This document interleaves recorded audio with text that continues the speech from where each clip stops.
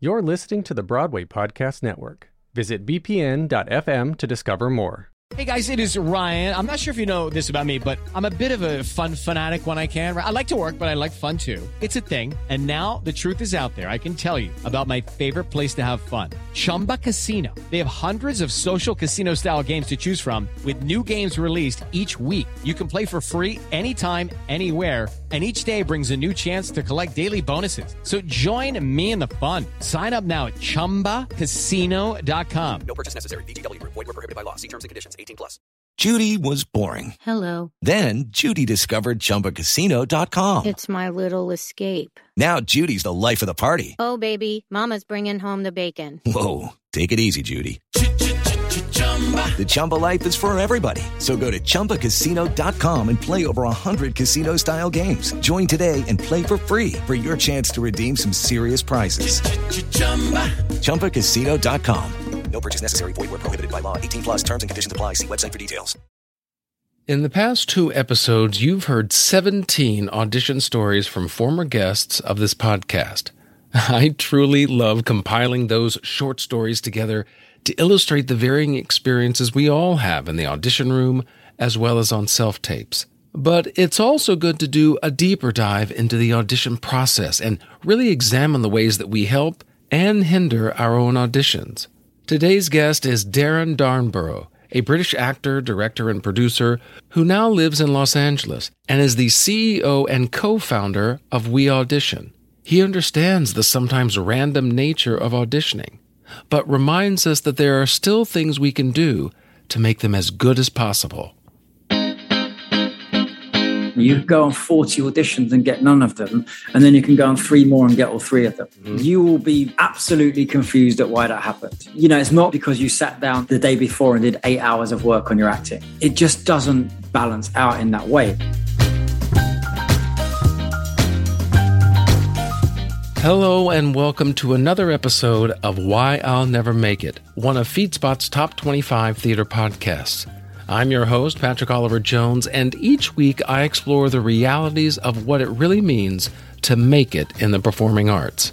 The website is whyillnevermakeit.com, where you can sign up for the monthly Win Me newsletter and learn about special bonus episodes available only to podcast supporters.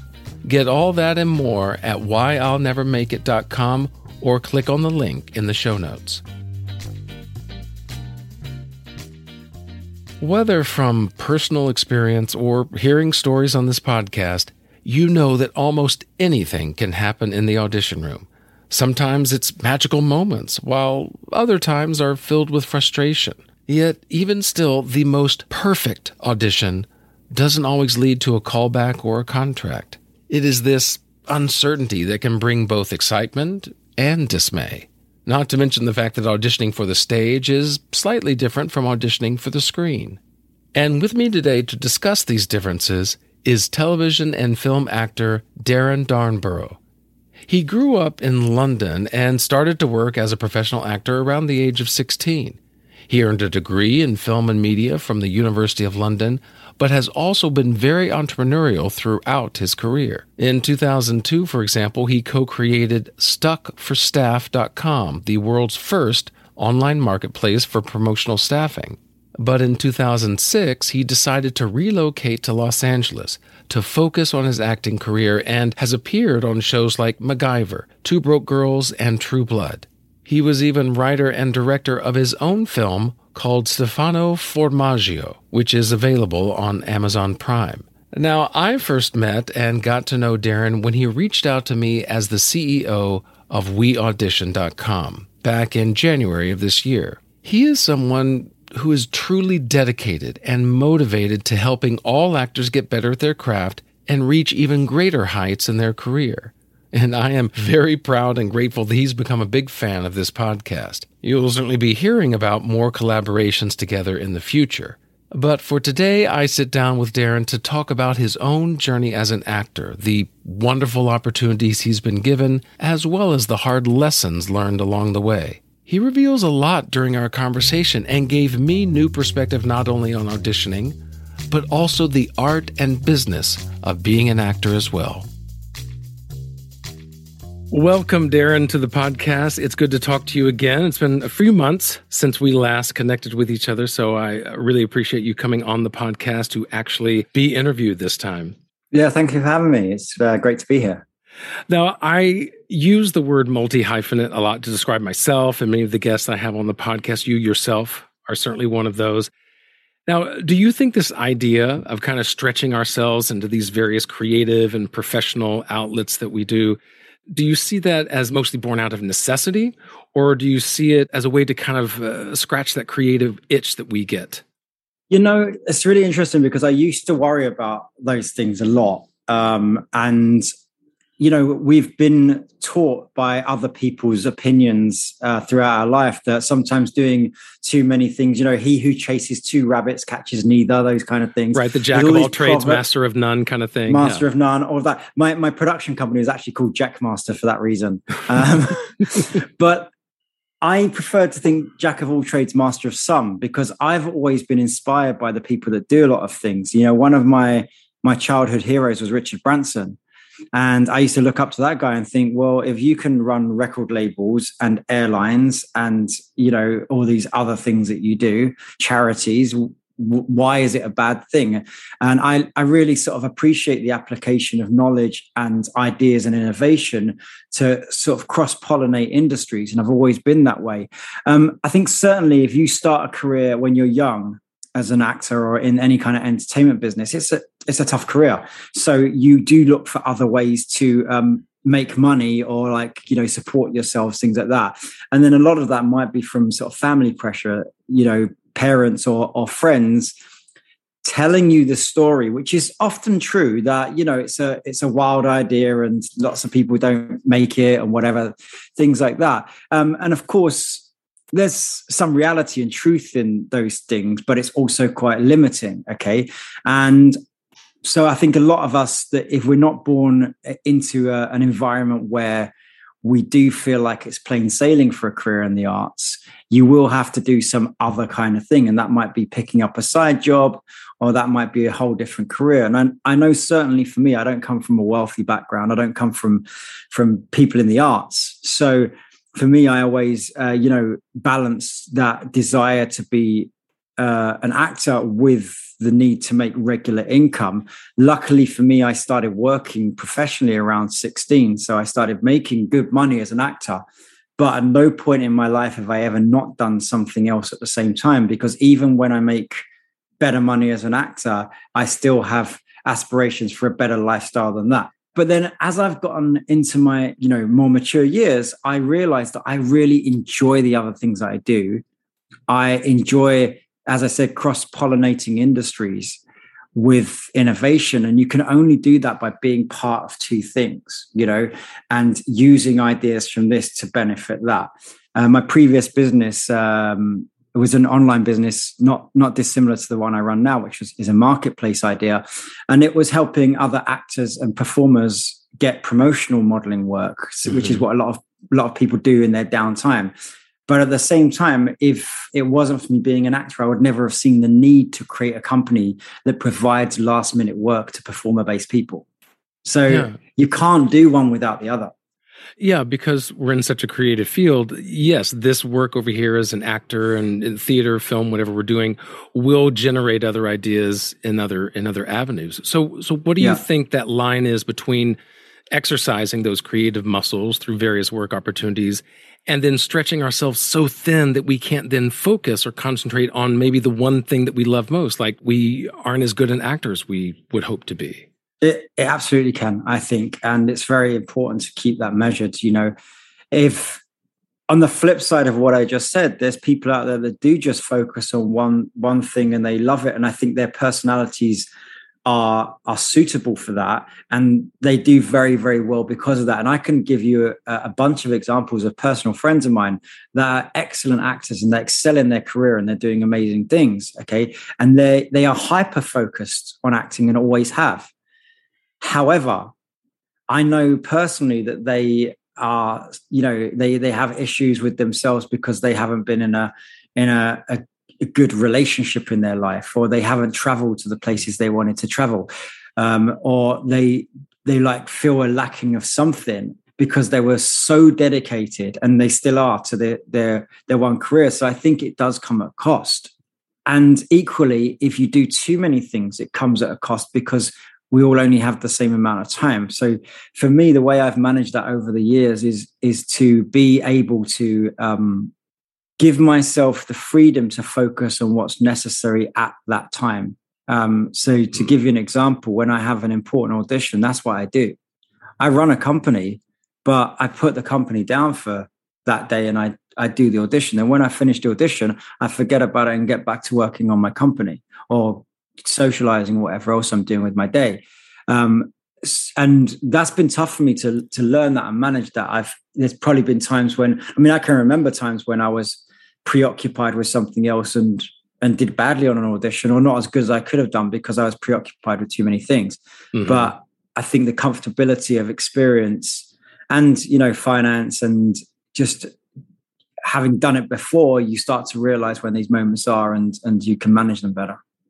Yeah, I know that I find for myself, like, especially during the pandemic, I just threw myself into podcasting because there wasn't much of anything else as far as acting wise. And I know for myself, time management became a thing. And often it was 11 o'clock at night, I was still working on it. Or as soon as I got up, I was like thinking about something. I was on my phone creating this or kind of working on that. Do you find that happens with yourself as well, that it's hard to put those boundaries on your time?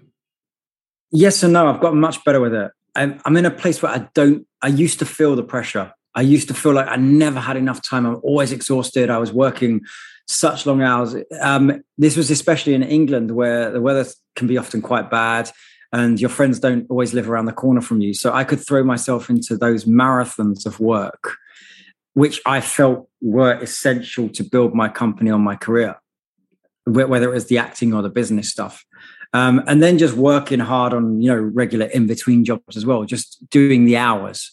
I now feel like I am able to, I don't want to say work smarter, not harder, because that's such a cliche, but there are things that you need to do. There's things that you don't need to do. And there's things you can do very quickly if you realize what you need to do and do it with the right amount of experience, intelligence, research, all of those things. There's just tasks that you can do quicker if you understand what needs to be done. You can focus and you can plan for it. And then there's things that you can do, which I call faff, or like a lot of British people call it faffing, where you're just aimlessly busying yourself.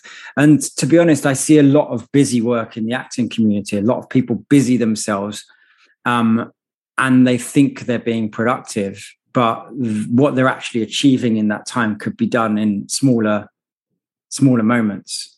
And also it's a matter of figuring out what the purpose is. Like, okay, what is the ultimate goal of this? And if it just kind of leads to more busy work, then maybe that should give you a clue. Oh, I could direct my energies elsewhere. Right. And I think it's really important to realize where you could direct your energy. Like I say, I really think I put a lot of value on travel, on social, on human interaction, on reading different industries. I read a lot of psychology. And sometimes people will say to me, well, if you're interested in that, why haven't you gone into that as a career or whatever? I said, it's important for acting. Because if all I ever did was read acting books, and all I ever did was work on my acting, and all I ever did was hang out with my actor friends, how am I going to translate the human experience of all these different characters and roles and people and emotions? If you've never been heartbroken, how do you play heartbreak? If you've never traveled and met, a villager that runs his own restaurant, could you play that convincingly? Maybe you could, but I would doubt your ability to really tap into that human emotion or experience if you're not experiencing life. And so that's why I think as an actor, more than many other professions, it's important, because our job is to play real human beings. Yeah, I think that's so important, because we need to be well-rounded people more than just a well-rounded actor. We have to have these full life experiences. And as you were saying, you like travel. I too like traveling.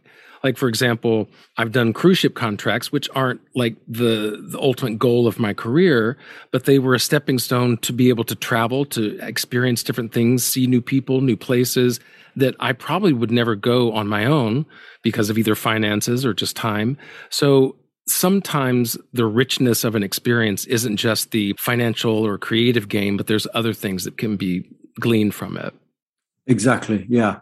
Yeah. And just the experience of relationships, I think, is so important. Now, as an actor yourself, you certainly have to promote your work, of course, as we all do, finding auditions and network, with those that can hire you for various TV or film productions. But then you also produce your own work, and you have this online service, WeAudition, that certainly takes up your time and energy. So 2 questions with that. Number 1, how is the promotion different for each facet of your work? And then number 2, how do you maintain the balance between all of them? That's interesting. Between acting and producing, honestly, I only produce when there's been a reason to do it. So I've either been brought on a project that I was in because they needed help in certain ways, or it's been an inspiration of something that, I've had an idea for a film that I want to make, but I don't actively seek out producing jobs. It comes from some kind of catalyst. Acting and business, how do I, manage those 2 things and the difference in promotion? It's so interesting.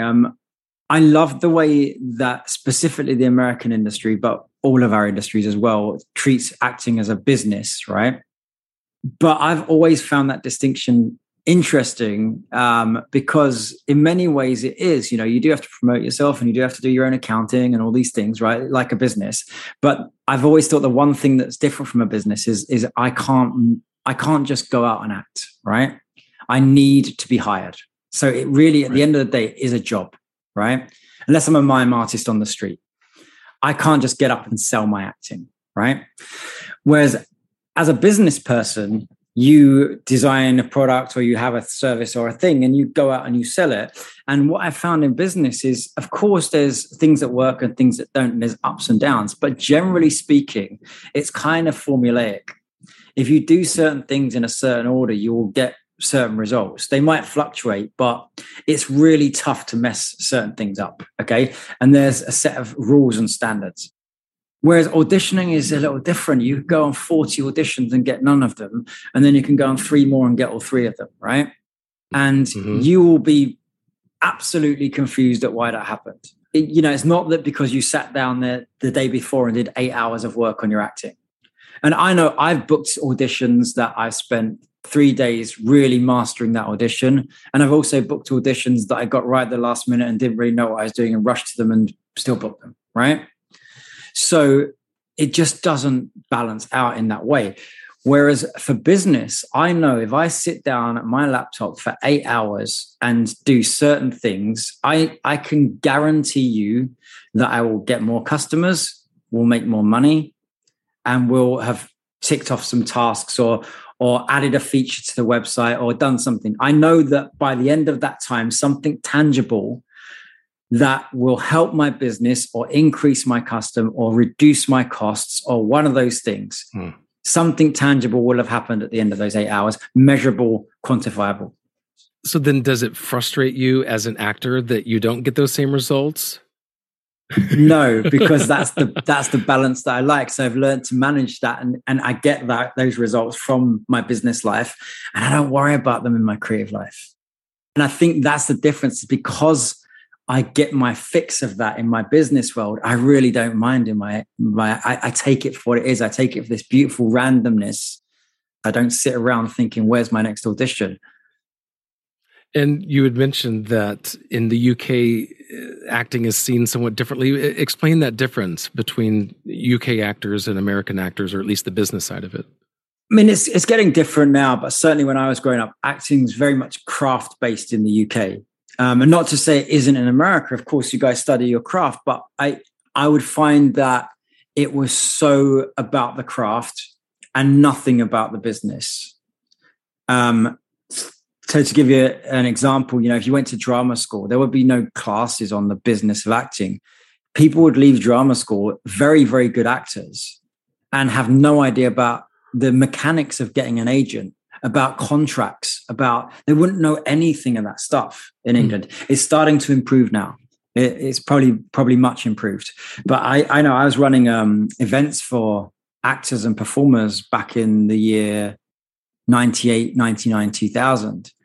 And I was meeting all these actors fresh out of drama school. They were like, well, how do we get an agent? And I said, well, you get a book called Contacts from Spotlight. And they said, what's Spotlight? And I said, it's the main casting platform that all the casting directors use to cast you. How have you done 3 years in drama school and they haven't taught you this?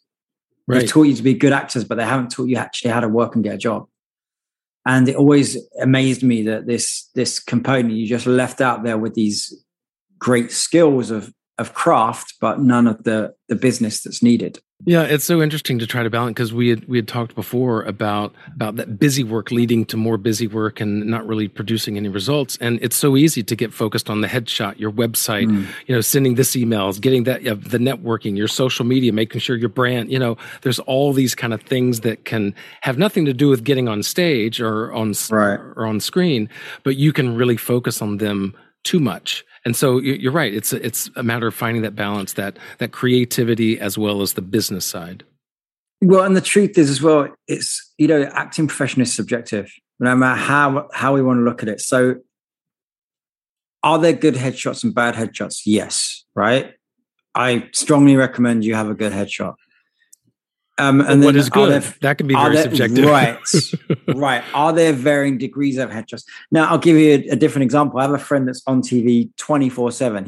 He's shot 4 different series this year. He still uses the same headshot that he had like 10 years ago. That was his friend that took it against the blank wall, and he still looks like it. So it's not a bad headshot. But what I'm saying, it wasn't a $2,000 shot. It wasn't all these different characters. Is him in a simple t-shirt stood against the wall, right? Because now his work speaks for it, but this looks like him, and that's what they get when they get in the room and stuff like that. So it is subjective.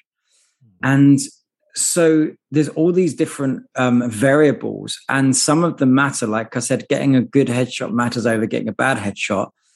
Having an up-to-date headshot that looks like you matters, but the micro nuances between them, we sit there and deliberate about whether our headshot looks better because we're like this or like this, and these micro nuances. And it's just, and maybe there's something more important to worry about. The detail could be a really big thing, and then there's lots of details that wouldn't matter at all.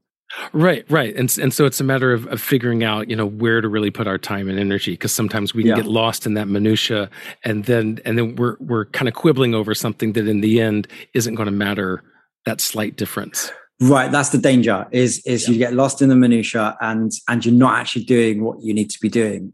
And going back to our other point was like, that's where I feel like somebody that spends all this time deliberating over their headshots and has no life experience, they might walk into that, or their headshot might get them an audition, and then they flunk that audition because they couldn't bring that realness to it. I have a great story actually to illustrate this.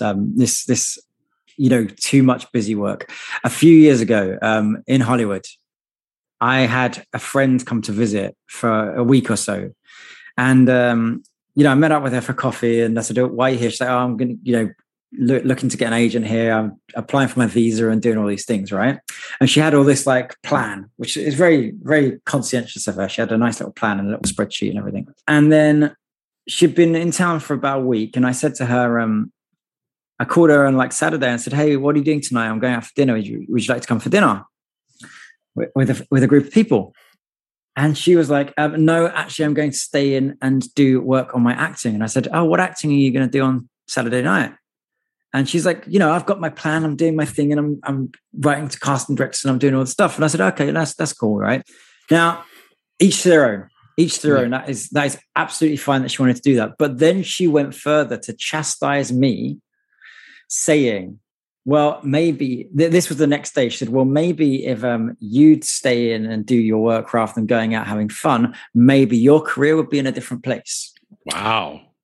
So I'm always one to learn from somebody, even if they've done less stuff than me. I think, okay, you've done a different training or whatever. Let me see. So I said, well, what actually did you do last night? I know you said you were working on your acting. Can you tell me actually what you did in that time period though? Right. And let me see if I can replicate this.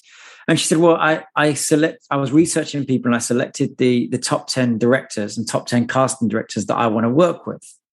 And I was researching them, and I was writing letters to them. And I said, okay, who are they? Tell me your list. And I was thinking that honestly, because in case I can help you out with that at all, right? Because I like to help people.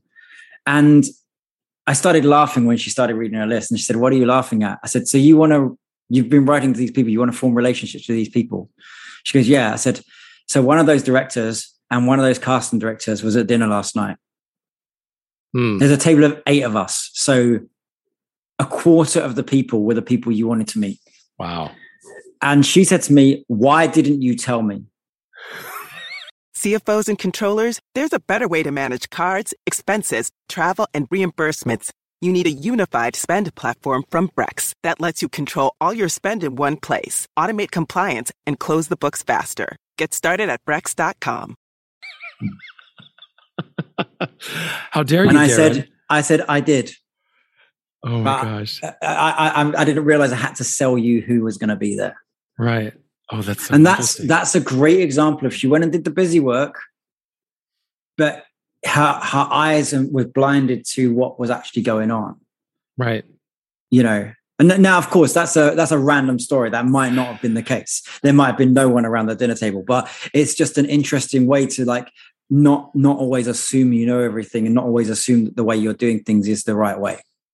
And even to your point, even if those casting directors weren't there at that dinner, still there needs to be that balance between, great, you email your agents and casting directors and network, that always has its place, but then you also have to be a person. You also have to have relationships, as we've talked about. So it's still. And you shouldn't chastise your friends for inviting you out. Well, then there's that too. I mean, this business is so subjective. I mean, I've known people, you know, a third my age who have done many more things than I have, and I know people twice my age who haven't done half the things I've done. So I mean, we're all on a different path of exactly. Yeah. And I think the message to get out of that is just that there's opportunity everywhere, and you just got to be open to different ways of doing things, because the minute you think, it goes back to this idea of acting is not formulaic. The minute you think you've got the formula, I mean, there is no formula. And this is why it always makes me laugh when I see these like internet,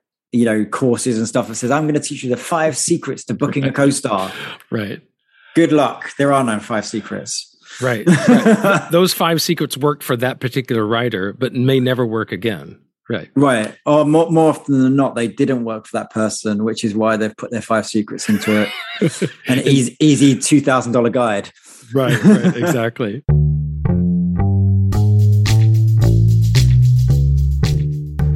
Now, we touched on this briefly, but I would imagine one of your biggest transition in your personal and professional life was that move from England to California. What exactly prompted that move, and what adjustments did you have to make coming to America? What prompted the move was boredom. Literal boredom. I was in London, which is a fantastic city. It's hard to get bored in London, but I just felt like I was in a rut, and my life was pretty varied, and it was pretty interesting, and I was doing well, but I just felt like, not just in the acting world, in my personal life, in my other professions, I just felt like I knew what was around every corner. Nothing was exciting me. Nothing was surprising me anymore. And I just felt this drudgery. The actual prompt to go to America was I'd gone to one of these like seminars, and it was advertised in the newspaper. It was USA casting director comes to the UK to teach you all about the business. And it was a British casting director that moved to LA some years before and was the casting director at MGM. And she had this kind of class and seminar, and we did some scenes, and she just had such wonderful energy. She's still a friend of mine today now, actually. And she had such great energy and just outlook on the business that it was, even though it was specific and sometimes harsh and whatever, it was still optimistic and exciting. That was very different to how we'd sort of perceived it in London. I took 2 friends along, and we were debriefing ourselves in a dingy pub on the South Bank. It was raining outside. There was one old guy in the corner just nursing his pint really slowly. And the whole scene was depressing. We just come out of this high energy, optimistic workshop. And we like, let's move to America. And one of my friends was like, yeah, I don't know how to do it there. How do we do it? We have to get a visa. And I said, well, I clipped this newspaper clipping recently of this lawyer that claims he can get you a visa. And it's like $3,000. I said, I haven't looked into him, but here's the number. You're welcome to it. And she just made a bunch of money on a commercial. You know, she shot for one day and made like 30 grand. Oh, so wow. I said, look, if I was you, I was feeling how we are now. I would gamble 10% of that money I just made on this lawyer. Well, she did, and it worked. Within a few months, she was there. I went out to visit her, saw her lovely Hollywood apartment, sat in the jacuzzi, talking about how she just booked a role on ER. And I was like, this is insane. I have to come here. It took me a year and a half. I mean, you have to get a lot of paperwork together, and you have to, it's not like it's an overnight thing, but that night was the catalyst. We decided. And was it like starting over again though? I mean, because obviously 100%, yeah, 150%. I had no friends there. I had one friend, this person. And no one cares about, I mean, being real, and it's different now because the business is more global. But back then, unless you were in James Bond, no one cared, right? Both me, my friend, and our other friend, we'd all been in Britain's biggest TV show, and my agent actually thought that was a short film, like when they saw it on my reel. So it just, unless it was something America recognizable, like a James Bond, no one cared. Now you have lots of British shows that they know, but right, and there's all these little shows that either Hulu has or Netflix or whoever, and so you can be on the smallest show but have a great following, or critical. Yeah, it's just critical for it. It's just different now, but back then it was purely network television, and we had 4 channels. That was it. So there's only a certain things that would cross over to the US. But yeah, so it was like starting again, and it was literally starting again, getting in, adjusting to language differences, to accents, to. Did you have a good American accent before you came? Hell no.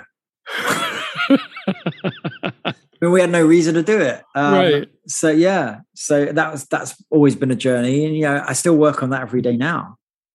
And I use WeAudition to do that. I go on there and I find Americans and I work with them, because even though I've lived in America now for 15 years. As you can hear, I haven't properly lost my accent at all. The hardest thing I find with doing an American accent is doing it with your own voice and sensibility, because we do. We put on these American, especially when we're learning, the American sounds a certain way to us that we put on this affected voice with it, right. And it's not our voice. And then what I found is I start to lose my my emotions and my speech nuances. That is what makes something interesting when I'm speaking in American. You don't have those like ebbs and flows that you would in your native tongue. Yeah. It's the same thing whenever I do an RP British accent. I can get lost in making sure the vowels are right or this or that. And then I lose, as you said, I lose Patrick's voice in that and how I would say something or how I would phrase something or emphasize this word or that word. So you're right. You lose your essence. Yeah. It becomes technical rather than emotional. That's a great way to put it. So for example, when you're auditioning, whether it's with an accent or not, what is your personal approach to auditioning? Like how do you prepare your scenes, and does it differ from one audition to another? Generally speaking, I guess it does differ. Currently, the way that I work, when I I just got a script in yesterday, actually, and this is exactly what I did for this. When I get a script in, the first thing I do is just read the script straight away. So then I'll go back and look at the breakdown, and I'll research everyone involved so I understand the tone of the script. I'll research the writer, and if I haven't seen their work before, I'll watch a couple of trailers or I'll do some more research. I'll research the directors. I'll look up the casting directors and see where I might have interacted with them before. So just do research on the team, Then I'll Google the project. I want to find out as much, if there is anything about the project, I want to find out as much about the project as I have, because sometimes there's clues in who's already cast in it, or what genre is it? What length is it? Is it TV? Is it a mini series? Is it all these things, right? And then I'll go back and look at the scripts and really look at who the character is and the breakdown of my character. I'll read the breakdown of the other characters that I interact with, so I see what or if it's someone that's already been cast, I'll look up the actor and see, so I can get a nice visual image of who it's going to be opposite. Then I will go through the script and I will pick out any words that either the writer uses to describe my character or other characters use to describe my character. So sometimes, we get the sides and it's FYI or it's scrubbed out because they don't want us to start there. But I'll read through all that because there might be a clue. If there's the scene before doesn't feature my character, but if they're talking about my character, then it might give me a clue about who I am. And then once I've sort of done that, I usually, if I've got a few days on the script, that's about the work I will do. And I'll just let it sit with me. And then I'll go out for dinner and I'll go out or I'll, read a book or watch a movie or whatever. I'm not going to cram at this point. I just want it to sit with me for a little bit. I'll go to bed. I'll wake up the next day. In terms of memorization, I find some scripts are so easy to memorize and some are so hard, right? Yeah, it all depends on that writing and how the words the writing. Yeah. It's the writing. If it's good writing, it goes in so easy. You go, how am I doing this so easily? It's because the writing makes sense, right? But I think it was either Willem Dafoe or William H. Macy. I can't remember who, but one of these people said that one of the first things they do is just read each line 10 times out loud. And they don't try and learn it. They don't try and put any emotion onto it. And I found that really works well for me. So I do that. So I'll just walk up and down in my apartment and I will just read each chunk out 10 times out loud, commit it to the voice. And then, once I've done that I usually find that most of it's gone in. Not all of it, but most of it's gone in. Then I will go through and, do my sort of script breakdown and sort of really try and understand what the point of each of these phrases, sentences, or moments are. Like, what am I feeling in each point? What do I want to get? Those kind of things. Then I would do a little exercise just to help myself set the scene. Like, where am I? Who am I with? What do I want? Why is it happening? What time period is it? I just really think about all those moments, because often we're doing a self-tape and our own kitchen is opposite us. Well, is that a kitchen? And if it is a kitchen, does it look like mine? Or am I in a Wild West saloon, right? So I've got to visualize all these things because I want to really understand if someone comes through the door in my scene, I want to know where the door is, right? I don't want to be making these things up right at the last minute. So I immerse myself in my imaginary world. Then what I'll do is I'll go on WeAudition. I'll find an actor that can help me with what I need. And that will be something very specific. For those of you who don't know about WeAudition, there's a bunch of readers on there that are available instantly to help you. And they have their bios and their profiles up. So you can pick somebody that's been in the show that you're auditioning for instance, or you can pick someone with the correct accent for you.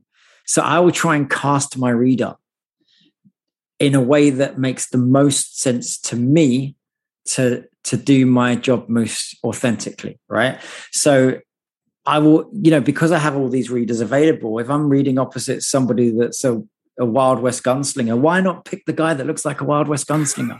It's going to help me dip into character. Now, is that essential to book the job? No. But if you have the choice, why not? Anything that helps me get into the character more is of course, is perfect. The same to be said if I'm doing a procedural, let's say I'm auditioning for NCIS, why not work with someone that's already been in the show? It makes sense. They might be able to offer me some kind of nugget, like, the pacing needs to be quicker, you're going too slow, or whatever, things that are technical that I might not realize. And then I'll just run lines with them. So that'll be a line running exercise just to get the words committed and just, memorize and feel it out. Then after that session, I'll go away and I'll do some more private work on that, whatever that means. It might mean me picking out my wardrobe for it. It might mean me sometimes I'll just go outside and I'll go to a restaurant or a cafe and I'll watch people and I'll look at nuances that I might want to put into my character. It's different every time. And then I'll come back to WeAudition to film my scene. So I'll use a reader. I'll pick a specific reader. I'll set up my equipment and I'll film my self-tape. That's the process. Yeah, I mean, that is one thing that in just using WeAudition myself, that I always like working with fellow musical theater people, even if they haven't done a particular show. It's just because we can kind of speak the same language. So yeah, it just kind of depends on what you need and are looking for in that particular scene. Exactly, yeah. Like I said, anything that helps me immerse myself in the world of that character is a bonus. Now, it sounds like, I mean, because you went through a rather lengthy process and all that was for one audition. I assume that obviously some auditions, you have to truncate that process and you're not able to do, all of those 15 steps or so that you listed. No, I do them for all auditions. Look at that. See, then maybe I'm the lazy one. See, maybe if I was doing that, I would be further in my career, right, Darren? Well, it's different for everybody, but right. I mean, if it's a theatrical audition, yeah. If it's a commercial audition, probably not. I just kind of look at the script and think, what do they want, and what, and obviously commercial auditions, really, you're not the hero, the product's the hero. So It's like, you just got to think about, how can I make this product look good? It's interesting, about half the things that you mentioned were more that kind of businessy side of it, more the, like looking up the directors or the writers, or kind of like the business technical side of it before you actually even get into the work of the acting. Do you find that? Well, no, I was going to say, I mean, you say it's the business side of it, but I don't think it is. I think you're working with other artists, so their artistry is important. Mm-hmm. And so if you understand, let me give you a different example. If you were building a house, right, wouldn't you want to know who the architect was before you started laying the bricks? You'd want to look at their blueprints and their previous work and what they've done before, right? Yeah, right. Because if you're being free to create, which is what you are as an actor, they're saying, "Hey, bring your piece of this puzzle to the table," and you are doing your work with a certain autonomy based upon your creative past, then that needs to fit in with my house. If I'm the director or I'm the writer, I'm saying, hey, look, Patrick, do what you do, but do it within the confines of my house, right? Otherwise, go off and do it yourself. So I absolutely think the team behind that, casting directors select certain projects because they like a certain tone. Directors work on certain things in a certain fashion, and I mean, look, this is a really obvious example, but you will know the film I'm working on right now is highly improvised, right? Now, when I watched my director's previous films, you can also tell that.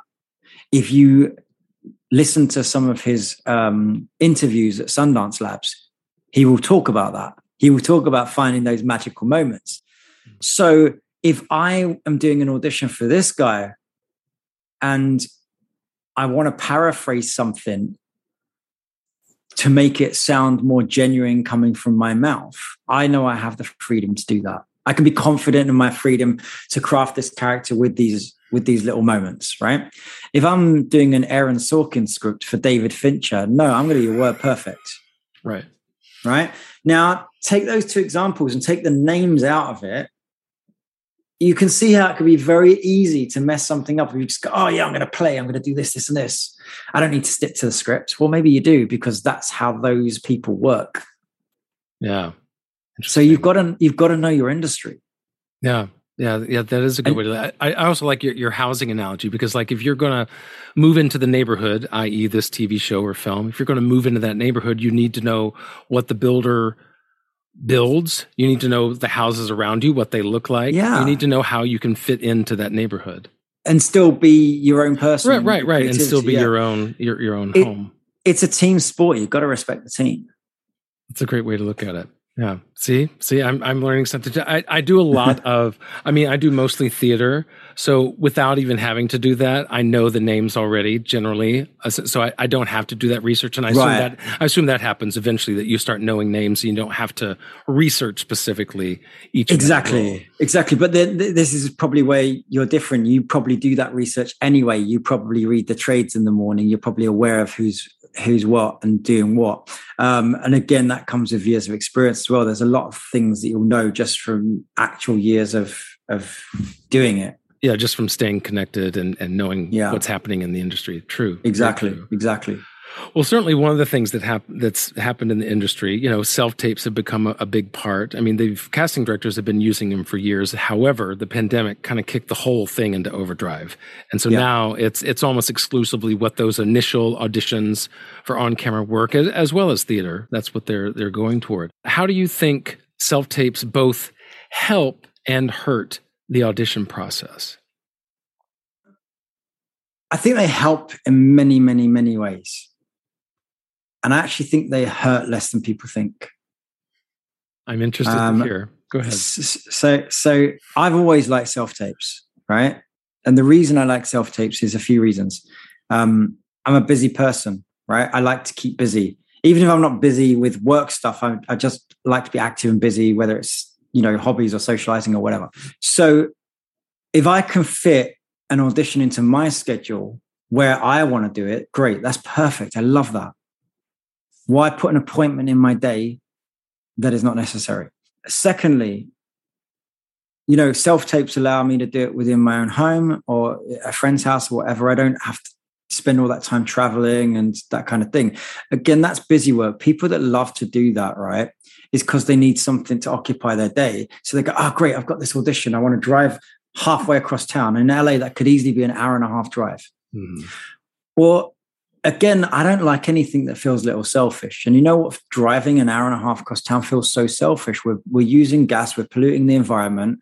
We're clogging up the roads for this 5-10 minutes that we could have done at home. And then now you bring the pandemic into it. It seems ludicrous. We used to sit there in a tiny room full of other people that are going for the same job as us. All of the psychological and stuff. And then there's, some people chatting and some people not. And some people want to, bother you with questions and some people don't. And there's all this dynamic. There's probably all this sickness, even if it's like common cold, if it's nothing serious, why are we subjecting ourselves to that? Right. And really that environment doesn't do anything for our work, because a lot of people will say, well, I like to be in the room, but your audition is usually taped in that room and sent to someone else anyway. So all you're doing is, by being in the room, is being with the casting director. Yeah, I will say that that's one of the biggest differences between on-camera and theater audition. The theater audition is, sometimes you'll have just the casting director there, but if it's a regional theater, usually a producer, director, someone from the theater is there involved with the casting. So with theater auditions, it can mean a little bit more to be in the presence, in the room, really connecting with the people. Well, here's what I will say about theater. It's different because, if you're talking about theater, well, absolutely, because theater is a live medium, right? Your whole job is to do it in front of some people facing this way, right? So live suits it. Okay, think about your final performance is not filmed. So being able to do it on demand, live, is important. Self-taping for film and TV is more like the real process. That is true. That is true. So even as a director, and I've directed a couple of things, seeing someone on camera versus seeing them in person, it's like it feels better to see them on camera because that's how you're finally going to see them. That's how the audience is going to see them. So just because they look good in the room or they do something in the room doesn't always translate. And I remember seeing actors' reels that I loved and then seeing them in person and thinking, oh, this is weird. And in fact, one of the guys that I ended up casting, I didn't like his audition in person. And the casting director was like, no, this guy's great. And I said, send me all of his stuff, all of his work. And I was like, he's perfect. He's the guy. But in the audition room, I just didn't get it. So it can be the opposite. If he had no tape, I guarantee I wouldn't have cast him. Yeah, it's so very interesting because I've met those people, and sometimes I feel like I'm one of those people that either the audition is generally where they shine, and maybe the performance lacks it, or it's the other way around. And so I think it highlights the differences between those two processes, the differences between those two performances, even. And what have you found a way to meld those two so that the way that you audition, the way that you present a character is the same as when it's going to be for the real deal? The way I present the character, so it's as close to the real deal, is I just try and do the job as if I've got the job, right? So for my self-tapes, if you told me I was going to set next day, that's the same way I prepare. So I treat that taping experience in the same way. I don't try and do it 100 times. Some of my readers on WeAudition might disagree with you, but I try not to do it 100 times. I try and do my work ready so that I'm ready for that 4 or 5 takes that you're going to get on set, right? Sometimes you only get 2. Yeah. If you're good, you might only get 1, right? It depends. And so I think as actors, it's important for us to do that, to have that restriction on ourselves as well, right? Just because it's a self-tape, don't do it 100 times, right? Because if you're taking 100 times to, either you're going over those nuances too much, like we said with the headshots, and then you're just taking way too long on it. Or if you literally think that your 99 other tapes aren't good enough, and I'm going to be blunt here, then you're not good enough to do the job. Because you're not going to get 99 chances to do it right on the day. And I've worked with people that are like that, and they've been fired because they did a great self-tape, but who knows how long they took to do it. And that's the challenge for casting directors. And that's why video chat auditions are great, because at some point, if you can't be in the room, that's one thing, but you should be live, because on set, you're going to be asked to go. And if you can't go, right, and you need to make those adjustments on the spot that the director needs for this or that. Yeah, right. You need to be, and you need to just be. Look, we all fluff. I've had times where I did a scene 10 times on set from 3 different angles, and on the 11th time, I completely forgot my lines. I was like, "How have I forgot my lines? I just did this 10 times." No one cared. We just picked it up and did it again, right? Yeah, because that's okay. In that sense. But what's not okay is you showing up to set and not being able to deliver, right? The basics. So there's that kind of adjustment for the self-tapes. I feel like you've got to go into it as if you're doing the job. Now, there have been so many useful nuggets throughout this conversation, and I'll actually be highlighting those and expounding upon them on social media. So follow @WinMePodcast on Instagram and Twitter. That being said, though, our conversation isn't done. Don't miss part 2 with Darren, which is actually a video episode on YouTube, where Darren and I talk about 3 memorable auditions that he's had in his career. From the first time he booked a role on camera to the very first self-tape he ever made while in Hong Kong. You'll certainly learn even more about his audition process and his own opinions on how to view rejection in this business. You'll find a YouTube link to those 3 audition stories in the show notes. You'll also find one for WeAudition.com and a special promo code just for listening to this podcast. Just enter WinMe25, that's WIMNI25, to get 25% off a membership. Now, I've been using WeAudition since the beginning of this year and have found it to be so useful and helpful, especially for those last-minute auditions. Well, I'm your host, Patrick Oliver Jones, in charge of writing, editing, and producing this podcast. Publicity provided by Imagine PR Group. And all music in this episode is created by yours truly on GarageBand. Why I'll Never Make It is a part of the Helium Radio Network and a member of the Broadway Makers Alliance. Join me next month with some Broadway and television stars as we talk more about Why I'll Never Make It.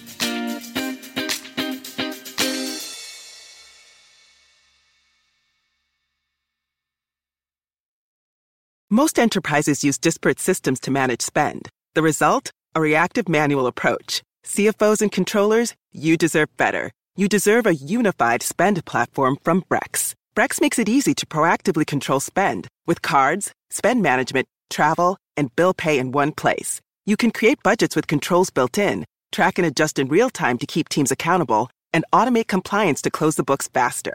Ready to control your spend with one unified platform? Visit Brex.com.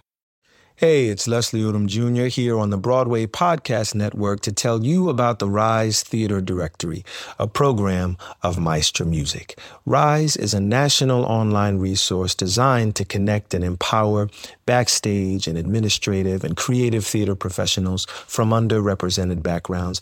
If you work or aspire to work in the theater community, this can help you find your next project. And if you hire theater professionals, search the Rise Theater Directory to find your next team. Create your profile now and get more information by visiting risetheater.org. That's theater with an RERISETHEATRE.org, because only together we rise. It is Ryan here, and I have a question for you. What do you do when you win? Like, are you a fist pumper? A woohooer, a hand clapper, a high fiver. I kind of like the high five, but if you want to hone in on those winning moves, check out Chumba Casino. At ChumbaCasino.com, choose from hundreds of social casino style games for your chance to redeem serious cash prizes. There are new game releases weekly, plus free daily bonuses. So don't wait. Start having the most fun ever at ChumbaCasino.com. No purchase necessary. VGW Group. Void where prohibited by law. See terms and conditions. 18+.